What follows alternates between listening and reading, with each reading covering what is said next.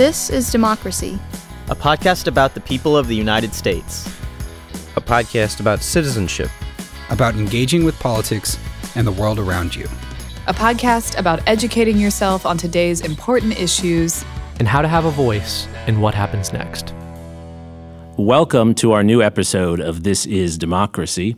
This week we're going to talk about parties in American democracy, and in particular, efforts, historical and contemporary, to break out of the partisan divisions that often stymie our democracy.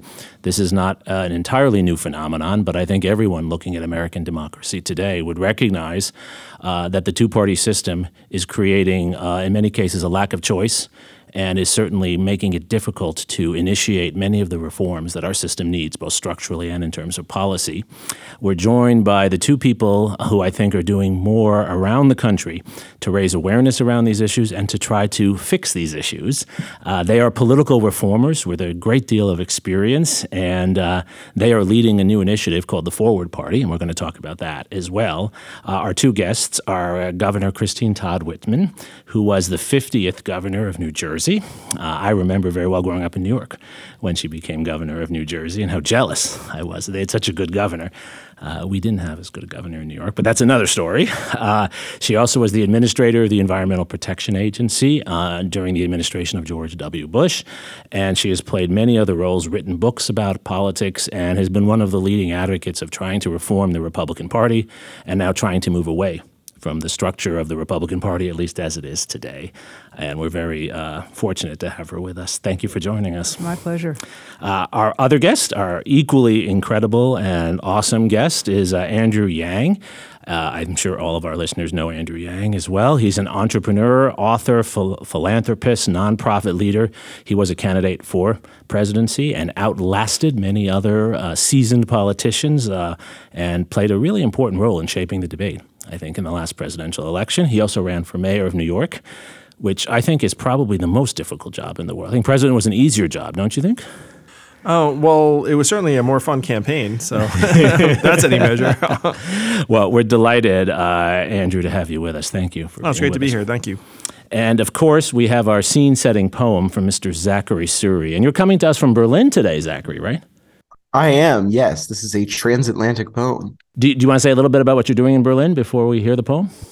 Sure. Well, I am an intern in the Bundestag, or lower house of the parliament here, in the office of Isabella Caramatori, who is a representative from the city of Mannheim. And how's your German?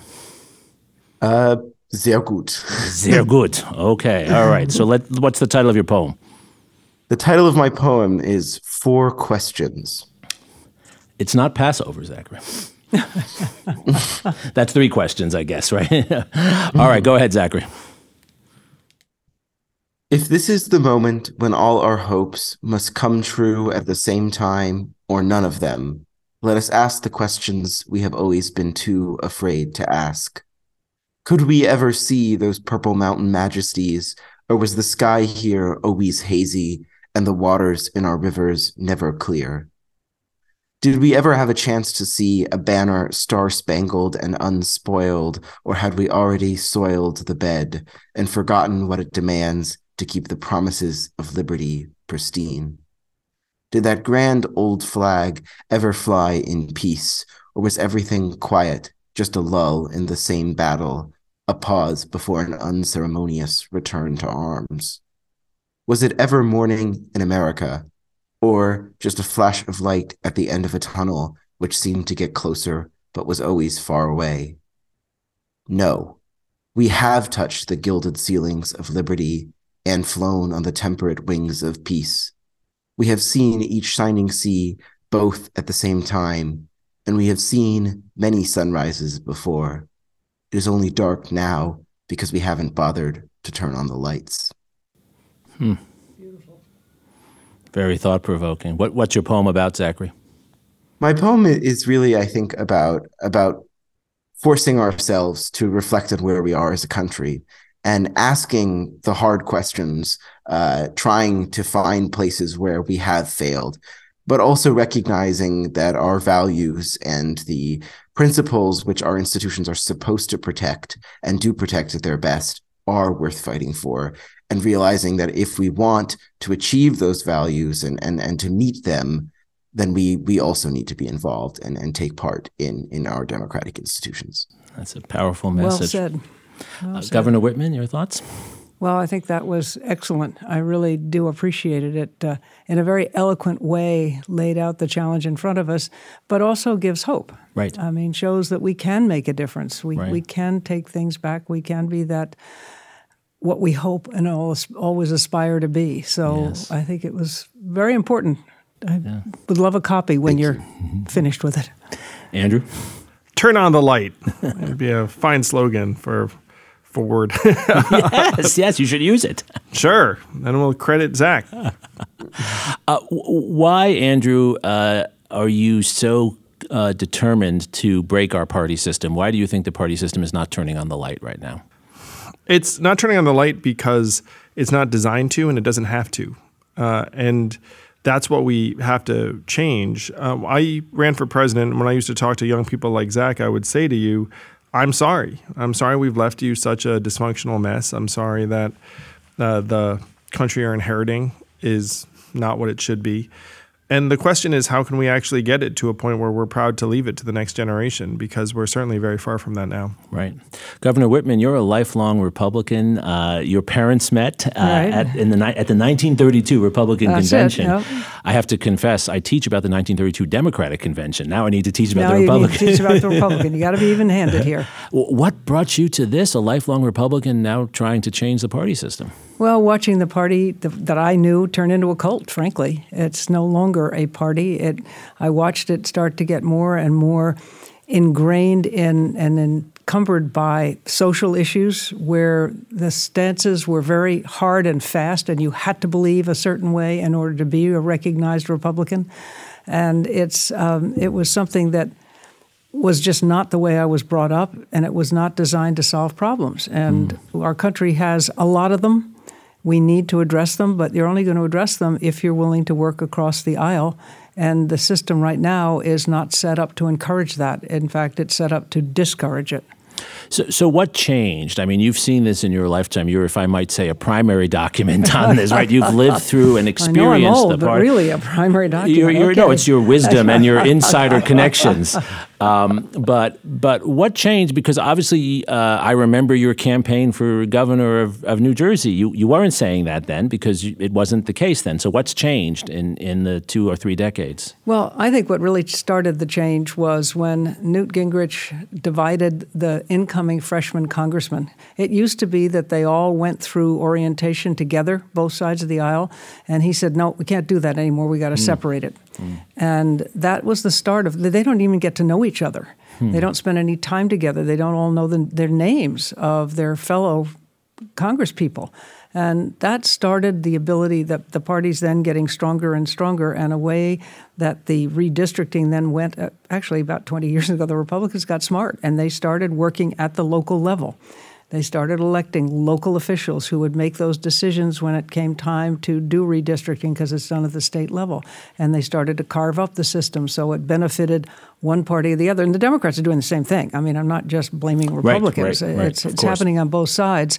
And it's set up to be a system whereby you don't worry about the general election. You only worry about your primary, because that's the only place you can lose. And so you have to worry about your base. And when you have primary turnouts of 10 to 12%, those are the most partisan people. And that's been the average over the years. Right. You have the most partisan people voting, and those are your choices for the fall. Right. They come from the most extremes of the parties. Right. And I have to say, having lived in New York and living in Texas, I've seen exactly that for both parties. The New York primary is entirely dominated by Democrats, at least in New York City. And in Texas, it's the alternative universe. It's the reverse of that. Andrew? Super grateful to be working with the governor. For me, I ran for president because I feared that we're going through this profound economic transformation and our country was not meaningfully responding. And I realized that our system is not designed for good policy. It's designed now, unfortunately, for inflammation and antagonism and polarization. And those forces are getting stronger and stronger. Most people at this point are not excited about whoever they're voting for. They're just being conditioned to despise the other side so much that they'll say, well, you only find one of us acceptable, so now you have to vote for the acceptable person. And even who's acceptable is different depending upon what side you're on. And in that environment, we're never going to solve for automation, AI, poverty, climate change, homelessness, substance abuse, public education, you name it. There are more and more people around the country who are fed up and frustrated by the lack of progress on issues they care deeply about. And you have to bring your head up and say, okay, why is it that we all feel so despondent about the direction of our politics? Why is it that Congress can have a 22% approval rating and incumbent members can have a 94% reelection rate? Like, what system delivers that? And if you do have a 94% reelection rate by doing exactly what the governor said, which is just placate the base, then where does that leave the next generation who's been waiting for some kind of intelligent policy approach to these problems that are getting worse and worse? Yeah, that's very well said. Zachary? So you two see a solution to this problem in a third party, or at least in a third political path. And I guess my question is, where is the place for a third party in American democracy? What is the role of a third party? I think a lot of our listeners will probably immediately have a guttural reaction to that and see third parties as maybe we've been trained to since 2000 as spoilers, or as parties that play a harmful role in our democracy. What is the place for a third party in our society? Well, I want to tackle this for a little bit, because the goal of the Forward Party, and I think any reform effort, should be to reconnect people and what we want to our elected leaders. And the way to do that, in my view, is through a combination of nonpartisan primaries and ranked choice voting. Now, if you agree that that's the set of reforms you need, you have a very limited set of choices. You can say, hey, I will try and do it within the two-party system, which would be an immediate loser because one side would regard you as a blue or red plot. You'd be excluding half the country. And then even the party you're trying to operate within would say, why are we going to relinquish our super tight control of our turf when the other side doesn't have to do the same? So you're then left with an independent political effort outside of the two-party system that's trying to change the incentive so that the fiction we're being fed, which is that our leaders have to answer to 51% of us, that's not what actually is happening. What they're answering to is, as the governor said, the 10 to 12% of most extreme voters. So to reestablish that connection, you have to be outside the two-party system. And the conditioning around a third party is very, very clear, but it's off base based upon what we are actually doing, because all of that conditioning is centered on a presidential race. If the shorthand is Ralph Nader, Jill Stein, Ross Perot, and what we're doing is the opposite, in that we're tackling the 43% of Texas races and the up to 70% of races in the U.S. where there's not any contest or competition because one party or the other has that district or position locked down. Democrats are not running around to rural areas in red states saying, hey, we're going to run someone. They do not care, because that has nothing to do with whether they control their turf. The state and the country have been divvied up into blue and red zones. And so if you say we are the pro-dynamism, pro-competition, independent political effort, we're going to introduce candidates in places where there is no competition, that's actually a pure good. And the press narrative or the conditioning that we've received isn't accurate, but it's really used just as a punitive bludgeon. It's saying, hey, you're not happy with what's going on right now? Well, tough luck, because if you try and do something outside the system, Nader or whatever the heck, that's a shorthand. So it's knee-jerk, it's inaccurate. As you can tell, I'm a little bit annoyed because people who imagine themselves to be smart and educated actually slump into that conditioning because that's what they're being told by their press narrative. The other thing is the beauty of what we're talking about and what makes it different from what we've seen in the past is the emphasis on open primaries and ranked choice voting. And what that essentially means is that you walk into your polling place and you can vote if there are 5 candidates for governor. you say, okay, I really like this person. That's the one I want to see. And then, if he can't or she can't make it, then this one is the one I'd like. And you go down the ballot and you list them in order of preference. And it differs from state to state whether they take the top 2, top 3, top 5. But what happens is when the votes are counted, if no one has gotten to 51.1%, the bottom person with the least number of votes is knocked off, and their second place choices of their voters get allocated up the ballot. Right. And so it keeps going, and it's an instant runoff system. And it keeps going until you have someone that has 50.1%. So what it does is it's not a spoiler effect because, as Andrew said, we are concentrating on those offices closest to the people that make the decisions that most immediately affect your daily life. I mean, here in Texas, the sheriff, the school board, the library commission, your mayor, and council. And in many of those, there's no contest, so there's nothing to lose there. And in others, it's what you've done is you've opened it up so that everyone's vote counts. So if you're a Democrat in a very Republican district, your vote still is going to matter. And the change it also makes in the tenor of campaigns is that everyone wants to be liked because you want to be at least number 2 on everybody's ballot. Right. So you don't go out and have these nasty ads that are saying the other person's a real jerk and look at me, I'm wonderful. Because most people say, okay, I don't like either of this and I don't trust you at all. So it's a different way of approaching it that is not going to be It's certainly not going to be a spoiler in races where you don't have any competition because there's never been that opportunity. Right. And even where you have some competition, and by the way, Ford will support a Republican, a Democrat, or an independent if they agree with our principles. And those principles are respect the rule of law, uphold the Constitution, be willing to work across the aisle, and be willing to work to change the way we elect our candidates, and that's open primaries and ranked choice voting. So one place where I think we've had a natural experiment of this is New York City, right? There was ranked choice voting in New York City. Were you satisfied with the results? Did it show what you wanted to see? Well, I want to be very clear that the ranked choice voting that was used in New York City was within the Democratic Party primary. Right, fair. So you had 900,000 people vote in that primary. Might sound like a lot, but the city has 9.1 million people. So you had about 10% of people participate in the Democratic primary. The winner might have gotten 3.5%.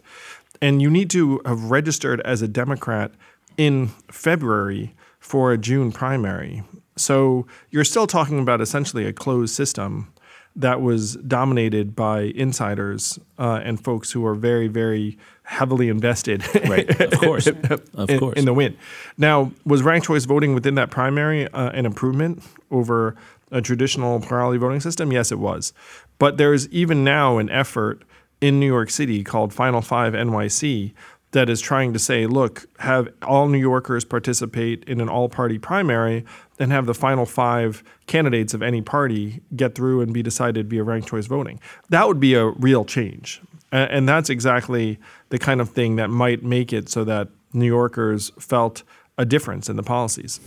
I guess one of the issues that we have to discuss is where to put the emphasis. I think the case for ranked choice voting is very strong. People are concerned, of course, that it's complicated. But as I've heard both of you say, we shouldn't assume people are dumb. They are not able to do 1, 2, 3. Right. I mean, I have a 10-year-old who can rank do their ice cream flavors 1, 2, 3. So saying the average American adult can't do it. My 10-year-old and people do this online all the time for various other things, right? Exactly. Bidding on eBay and things of that sort, right? But there is the question in politics always, what do you emphasize, right? And putting the emphasis on that doesn't mean you're against addressing voter suppression.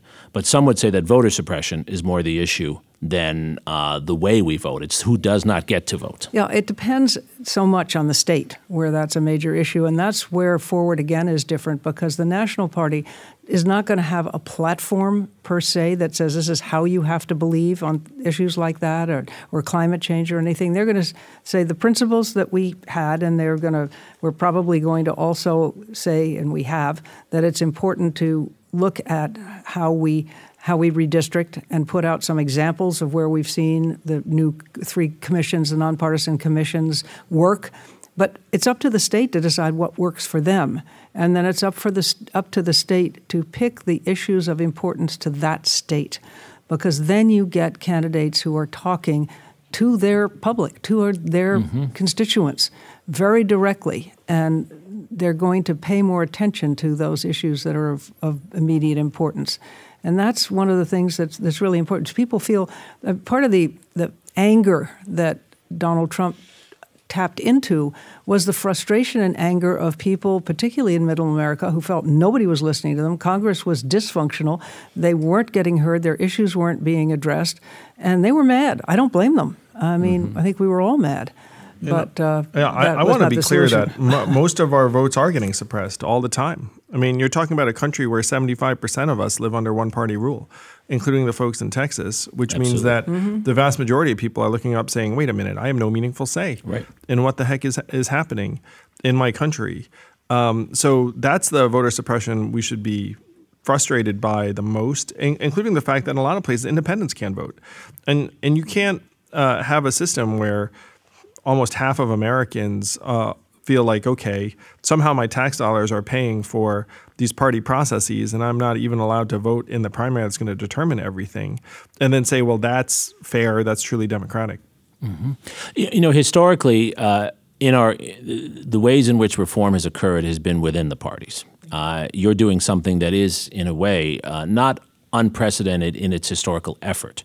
But the truth is, if you think of the great party reformers, the great reformers in our politics, the William Jennings Bryans, the Theodore Roosevelts, the Franklin Roosevelts, to some extent the Ronald Reagans, they worked within a party. It was Reagan challenging Ford, right? It was TR taking on Taft. Why are you excluding Abraham Lincoln? Well, okay, let's talk about that. Well, he's one of our favorite figures to talk about. I would think so. Yeah, I hope so. So how do you see what you're doing is following in that model? Well, people say, oh, third party can't happen, but then you think about the Republican Party in 1860, which itself was the third party. I mean, it came really out of nowhere in a very short period of time. Most people don't realize that Lincoln won the presidency with something like 39% of the vote in a four-party or four-candidate race. We all think about Lincoln as one of our greatest leaders. This country is actually overdue for a political realignment. There are record levels of Americans who say they're independents, record levels of Americans who say there should be a new political alternative. I'm a numbers guy. Young people in particular don't like either of the parties very much. It's something like 65 to 70% don't identify with either one of them. So if you had to think about all of the changes we're undergoing as a society and as a country and say, but no, this creaky, cranky, 160-year-old political system that none of us likes, like that's going to stand the test of time. Like we're going to look back 50 years and be like, oh yeah, this system, it's still clicking. I mean, it's not clicking now. And by the way, it's uniquely subject to authoritarianism. Right. We have a system where if you have one of the major parties succumb to terrible leadership, the incentives are for everyone to fall in line. And that can lead to unthinkable things in the U.S. Where we're serving it up on a silver platter. And there are people who are Democrats who say, look, our plan is to defeat the other side for all time. And I'm going to say that plan is dumb. Like that will not work. You're talking about a two-party system where you naturally kind of see the pendulum swing in trade power to the other side every 1 to 2 cycles. A country where something like 85% of us think we're going in the wrong direction, but we're going to keep one party in power forever. Like that doesn't make any sense. So we owe it to the next generation to make it so we have a system that's genuinely representative, genuinely resilient. And if we fail in this, we are going to wind up in something very, very dark and dystopian in a relatively short time frame. That makes a lot of sense, and I want to turn to Zachary's question, but I want to just build on what you said to point out that the Republican Party of Abraham Lincoln replaced the Whig Party. Right. So we really didn't have a three-party system.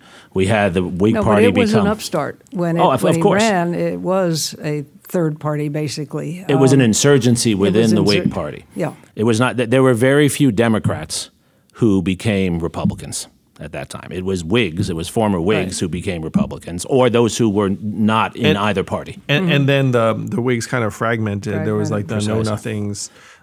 So could you see a realignment? And I think the governor is a very powerful emblem. I mean, we talk to folks who are joining Forward, and by the way, Forward grows all the time. who were lifelong Republicans and said, you know what, like this is not the party that I joined, right. And I'm looking for a new home, and they found forward. There are folks who are lifelong Democrats who look up and say, wait a minute, this system is not actually going to deliver on any of the solutions and policies that I want. And I also don't want to hate my neighbors, and it's tearing my family apart and the rest of it. So I'm going to join forward. And there is something of a zero-sum game in the sense that, if people join forward, they're probably leaving another party. But that doesn't mean that somehow it's not a realignment. I mean, it very much is. Certainly. Zachary. I want to bring it back just a second to the metaphor to 1860, because with all due respect, the Republican Party in 1860 had an ideology, it had a platform.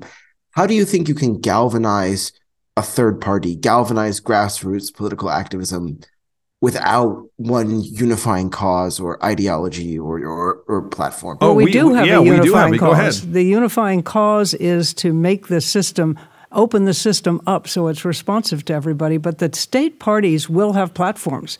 It's just that you don't want somebody from Washington telling you in Texas what you have to care about and how you have to think about it. And I have used this a lot of times after my reelection as governor. I was asked to run for the Senate, and when I, not wanting to, but went down and met with the Republican Senatorial Campaign Committee, I was told in no uncertain terms, and this was back, we're talking 1997, if you so much as mention campaign finance reform, you won't get a penny from us and no support. That's the kind of control that the parties have today. They force their members to address issues that are picked from the top. They force them to vote a certain way and to talk about issues a certain way. You've seen many, Andrew uses the example all the time of somebody that you'll meet one-on-one and talk to them, and they're very reasonable, and then all of a sudden they get to Congress and you say, who the heck is this? Or you put a TV camera on them, you get them on a cable news segment, right. They seem like crazy town. And they're just gone, and you want to know what on earth has happened. And so, but I do want to dig into this because the governor is right. We have a very clear mission, a very clear ideology, and our energy is, look, let's make American democracy work again. We are one country. We love each other. We will not be turned against each other. In a way, we're trying to build a tribe of the folks who are turned off by the tribalism. Now, if that doesn't sound like something that might, animate 51% of Americans, that's fine. Because in a polarized system, you don't need 51% to change everything and fix everything. What percent do you need? 10? 12, 15%. If we get 15% of Americans excited about this vision, which is, look, stop the hate. Let's actually sit down, treat each other like human beings, work out the problems, and turn off the machines that are benefiting from our hatred and are not solving any of our problems and are causing our communities to degrade and families to turn against each other. Then we win. That's the magic, because if you had 15 state legislators here in Texas, that could be all you need to get some of these things done. If you had 2 U.S. senators, that might change a lot of national politics, because each side couldn't just bludgeon the other and say, see, their fault. It's like, well, you actually have to work with someone to get something done. So then you can lower the temperature. In an ideal world, actually get rid of party primaries, install ranked choice voting and nonpartisan primaries, and then that fictional connection that we're all told exists would become real. And then the reasonable person in person would actually be reasonable when you stick a TV camera in their face. That is the only way out of this. Hoping for a moral person to somehow reform the system from within this multi-billion-dollar corrupt system is a waste of time. The only way out of it is to amend the structures. And I just touched the table, which I was told not to do, and I'm sorry if that... It was your point of emphasis. But that's right. That's how fired up I am about fixing democracy and restoring the connection between people and our elected leaders. And just remember, in the last Congress, the impact that one person, Joe Manchin, had on major pieces of legislation. And that's what bolsters the point that Andrew was making, is you don't have to have everybody. You don't have to have 100%. You don't even need 50%. If you have 10, 12, maybe 20%, you can really change the world. And Zach, I want to make this appeal really loud and clear to the people listening to this podcast. The people listening to this podcast are the thinkers. You're hyper lucid. You know what I mean? You're trying to take lessons from history and say, we're going to work on these democratic problems. You are the people who have to look up and say, you know what? This tribalism It's not working so well. It makes me feel bad, makes me dislike people. I turn on social media and all I do is get saddened. I doom scroll and the rest of it. Like maybe I need to wise up and get smart and realize that you're being manipulated. You're being turned against other folks. You're being told like, look, if you just, like vote harder in a system where your vote doesn't matter, like that's going to do the trick. Like I'm going to suggest like that's not very smart. Yeah. Like wise up. But that's why you listen to this podcast, for this message. That's Wise right, up, stop being right, played. That's right. We need you promoting the podcast there, Andrew. That's great. But I guess to build on Zachary's question, right? I mean, do you really think, are you on this mission because you care about civility, or are you on this mission because you care about the issues that you think will be better served by civility? I'm on it because I care about democracy. I mean, that's the bottom line. We are very close to losing our democracy. And that's what I care about. And that means bringing the system back to what our founding fathers, you go back in history, this is what our founding fathers warned us about. Sure. I mean, demagogues, Washington, Jefferson, they said, watch out for parties because they will start to become more important than solving the problems. And Franklin said, when asked what kind of a government they'd given us, he said, a republic if you can keep it. But you're starting a party. I guess my question is just, I don't understand it. I'm playing devil's advocate here, but I don't perfectly understand how a party that is the anti-party can work, can govern, or can play a role in governance. So I want to answer Jeremy's question about, hey, are you about the issues? So I ran for president because I was concerned about automation, AI, poverty. One of the big supporters of the democracy reform space was concerned about climate change. And then she concluded, you know what? We're never going to make headway on climate change unless we reform our democratic structures. You know who made the same conclusion? Al Gore. Remember Marco Rubio championing immigration reform a number of years ago and then recanting a week later? Why did he do that? Because the Republicans he worked with went to him and said, Marco, what are you doing? We do something on immigration, we're all going to take a beating. We do nothing, we all win. We can still raise money, get votes, get people angry. So you can just name your issue and put it in there and say, you know why I'm forward is because I care about that issue. Again, we have to wise up and say, look, the Democrats say, I'm for this, I'm for that. Like they are unable to deliver on a lot of the things that they say they're for because the system will not reward them for actually doing the thing. And, the system will just reward them for like arguing, oh, we could only do the thing if we had the votes and just vote harder and then we'll do the thing. They will not do the thing. Now, you can decide for yourself what the best path is to resolving those issues. And there are different people who can have different thoughts about what they care about. But the point is that none of us are going to get anything we care about done within the system. Unless what you want is for us to hate each other. Then you'll get that. But if you want any kind of positive resolution on any of the issues of the day, this is the path. This is the only path that will lead there. Well, to your question, too, about how can we be anti-party and creating a party? It's a recognition that we're tribal people, and you've got to give people something around which to gather. And so parties may be not the answer, except that they're kind of the only answer, because even back in the day, it's Whig and Tory. Even though they didn't like parties, they knew they were going to be there. Their fear was not, their hope was not to let parties trump policy.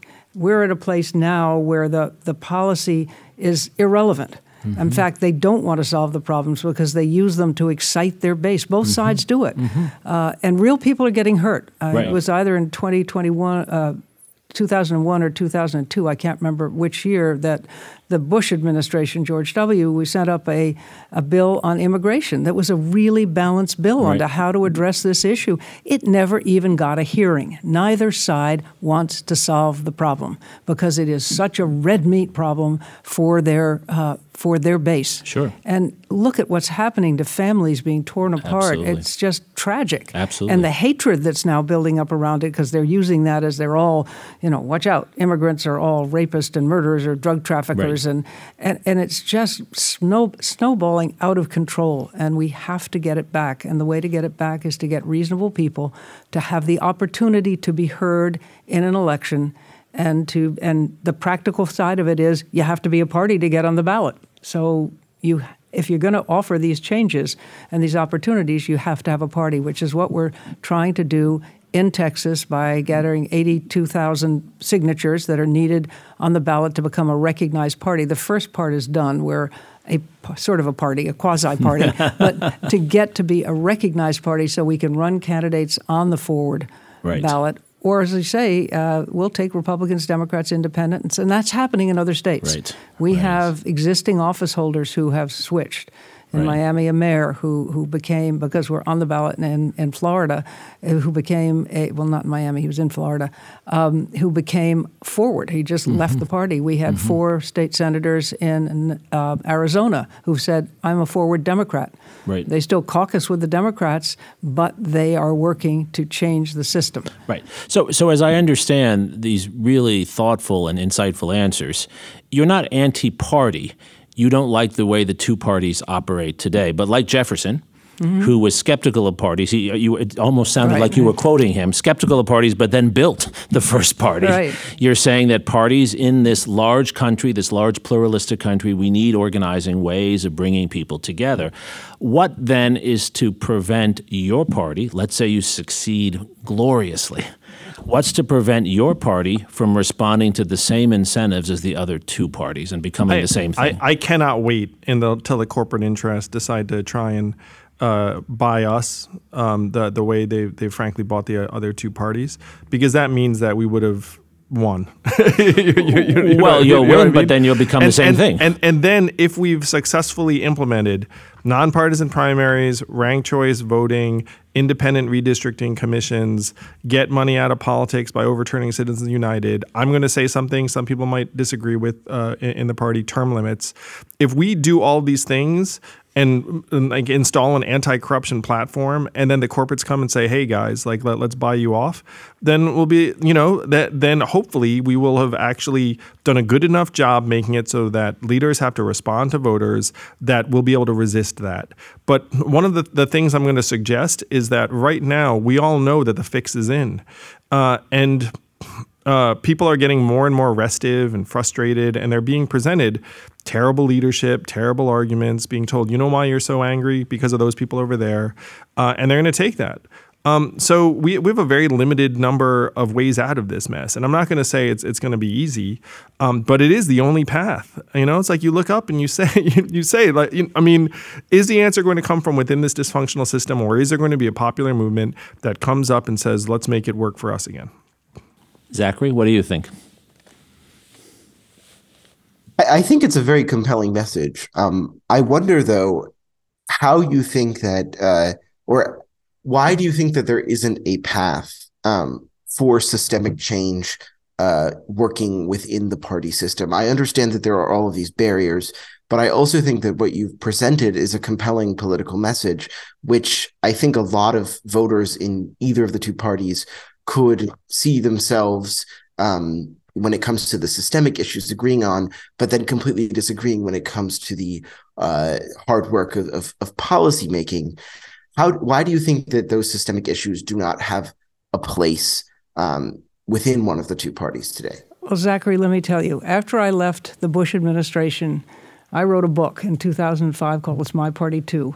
And I had started before that the Republican Leadership Council, a number of different efforts to try to change the party from within.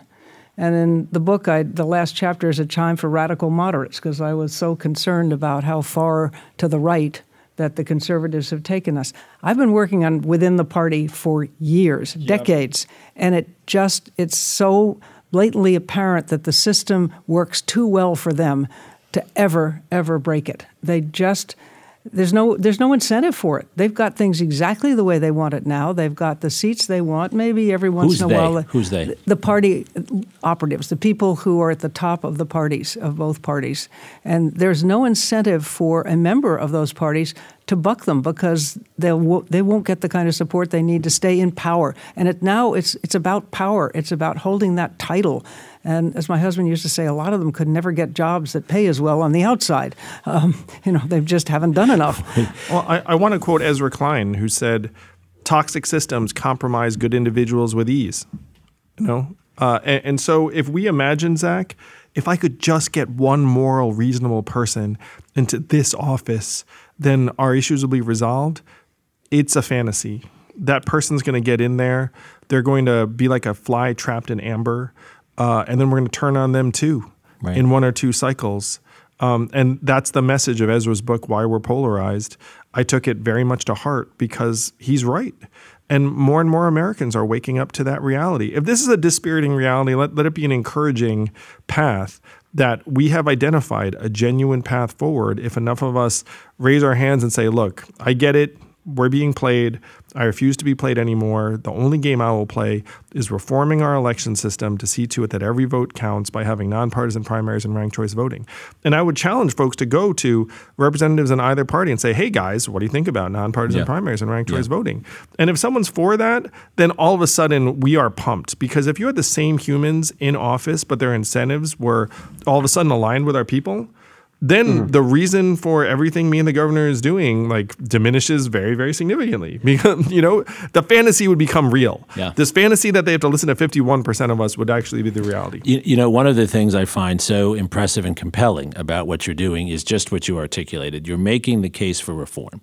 Mm-hmm. And the historian in me says every generation confronts this in a different way. Systems run beyond the reality they were built to serve. Right? It's what we call path dependence, right? So a system, the New Deal was created to serve the problems of the Great Depression and then outlasted the Great Depression, right? Our national security state was built to serve the problems of the Cold War and far outlasted that, right? And so every generation has to find its voice and find its avenue to reform. And I think you're doing such a powerful and compelling job, an articulate job of not only identifying the problem, in a sense that's the easy part, but showing that there are pathways forward and that in the great Franklin Roosevelt tradition, he's in many ways our patron saint for the podcast, right? We have to experiment. We don't know exactly what it's going to look like, but we have to experiment. So we always like to close. I just want to share, I'm Teddy Roosevelt's great-granddaughter's godfather. Anyway, random fact. That's what. Okay. I was afraid you were going to say that you're channeling Teddy Roosevelt, that he's come through you. I thought that every now and then. I thought. I would hope so. I'd love that. Wouldn't that be wonderful? Oh, that would be great. So we always like to close by trying to show how this learned discussion that we're fortunate to have each week, and this has been one of our best discussions, how it can be something useful for listeners, that they can do something. So what is your action point? And I know you're going to say get involved with the Forward Party, which is great, but beyond that, what is it that listeners should do now? Try to recognize the tribalism in action when you're subject to it, which you're going to notice is all the time. You have social media companies and media networks that profit to the tune of billions of dollars off of the polarization. Realize that it's not doing anything good for you. It's not doing anything good for the country for you to be upset. Extricate yourself from that system and then go to forwardparty.com, click on your state and get involved because we need you. We need young people. I'm assuming it's young people listening to this, whatever. We need young people to step up and say, I get it, enough is enough, and I want a democracy that lives up to its name. I want people to take away from this that there is a path forward and there is hope. But it's going to take all of us. We can't sit back and assume somebody else will do it. And that's what we've done for too long. Yeah. And around many issues, I know, where the people who want to see change argue with themselves or their spouse or their car radio, but they don't get in touch with the people who are making the decisions. Yeah. And what we have to do now is ensure that the people who are making the decisions are listening to their constituents rather than to the parties. And it is go to forwardparty.com. Yeah. Yeah. And if you've heard anything on this podcast that you like about it, if it interests you, talk to others because everyone who's listening to this is an influencer. Right. They have people who they know, who know them, who respect them. And the old adage, all politics is local, is very true. Yeah. And if people hear about something like Forward from someone they respect and know, they'll say, oh, okay. And when they start to realize, as Andrew says, that we've been being had for quite a while now, they're going to say, I'm sick of it, and I'm really happy to turn know the light that there's on. Something different. Yeah, and you all are living this. I mean, you're doing this. You don't have to do this. And you're doing this yourself. You're living this. Zachary, does this turn the light on for you? We're going to give you the last word. I think it's very compelling, and I am certainly more convinced than I was when I began this conversation with you all. But I do wonder also, and this maybe is a question which is not where I'm supposed to go with this, but is there also a space, I think, or a reality at least, that our system is always going to be imperfect, that we work within an imperfect system, and that while we might feel the need for reform acutely and work towards reform, that there is also a very important place in our democracy for people who are trying to make real policy now. And how do we prevent this from becoming a discussion that takes away from where the real policy making has to be done? Do you mean like the person you work for? Like you work for right now, a member of the German parliament, but nonetheless. Yeah. Right. On urgent issues that can't wait 5 years for us to reform the system. I would definitely say they're all perfectly valid. And the governor and I are friends with people who are in positions who are trying to do great things every day, and they're still our friends, and we love them. And simultaneously, we can work on solving some of our root problems. But Zach, you said, hey, can we accept, I would happily accept imperfect. I would accept functional. You know what I mean? I'm not looking for perfection here. I'm just looking for something that'll survive the next number of years. You want the engine to work a little bit. Yeah. I mean, most people, the majority of people who go into public service really want to make a difference. They just get subsumed by the system. And what we need to do is have their backs. And we can do that now. Before we have forward party candidates, we can still say to the ones that are trying to make a difference, we're there for you. But you might want to consider to put forward in your name. But you can stay a Democrat, you can stay a Republican, but you just need to understand that this is what the public wants. It's what you really wanted when you first came in. Because if you talk to a lot of those who are incumbents, they're frustrated too. Sure. But they don't dare speak out because of the consequences. Sure. And as the conundrum for politicians is always, I want to make a difference, but I can't make a difference if I lose my job because then I'm out. I'm not in that position of power. But if I speak out on the issues that I want to, that's what's going to happen to me. Sure. So what is the right way to do it? And we're trying to provide that kind of cover and that ability. And yes, you know what? You're right, Zachary. It's going to be imperfect. We're humans. Humans are imperfect. Our democracy is imperfect. Our country is a wonderful country. I love it to death, but it hasn't always been pretty, our history. We've done some pretty uncomfortable things if we look at our history the way we should. Of course. But that doesn't lessen my love for it or my support of our democracy. I think this conversation has really brought out not only the urgency of the issue and the thoughtful ways in which we can move forward beyond the simple yelling at our car radios. I love that image.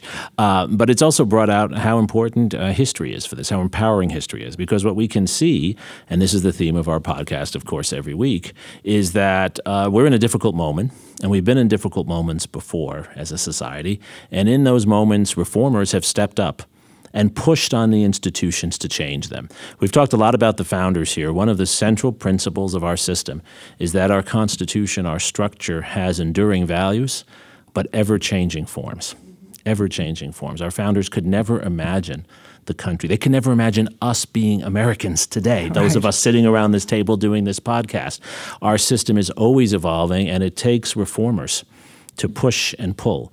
And I am so grateful for the work that you're doing, Governor Whitman and Andrew Yang, and for joining us and for sharing this with our audience. I hope all of our listeners will think about these issues more deeply as a consequence. Thank you for the opportunity. Our pleasure.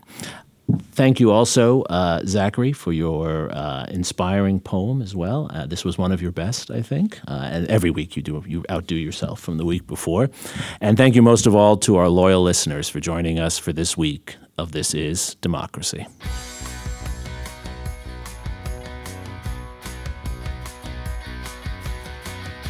This podcast is produced by the Liberal Arts ITS Development Studio and the College of Liberal Arts at the University of Texas at Austin. The music in this episode was written and recorded by Harris Codini. Stay tuned for a new episode every week. You can find This Is Democracy on Apple Podcasts, Spotify, and Stitcher. See you next time.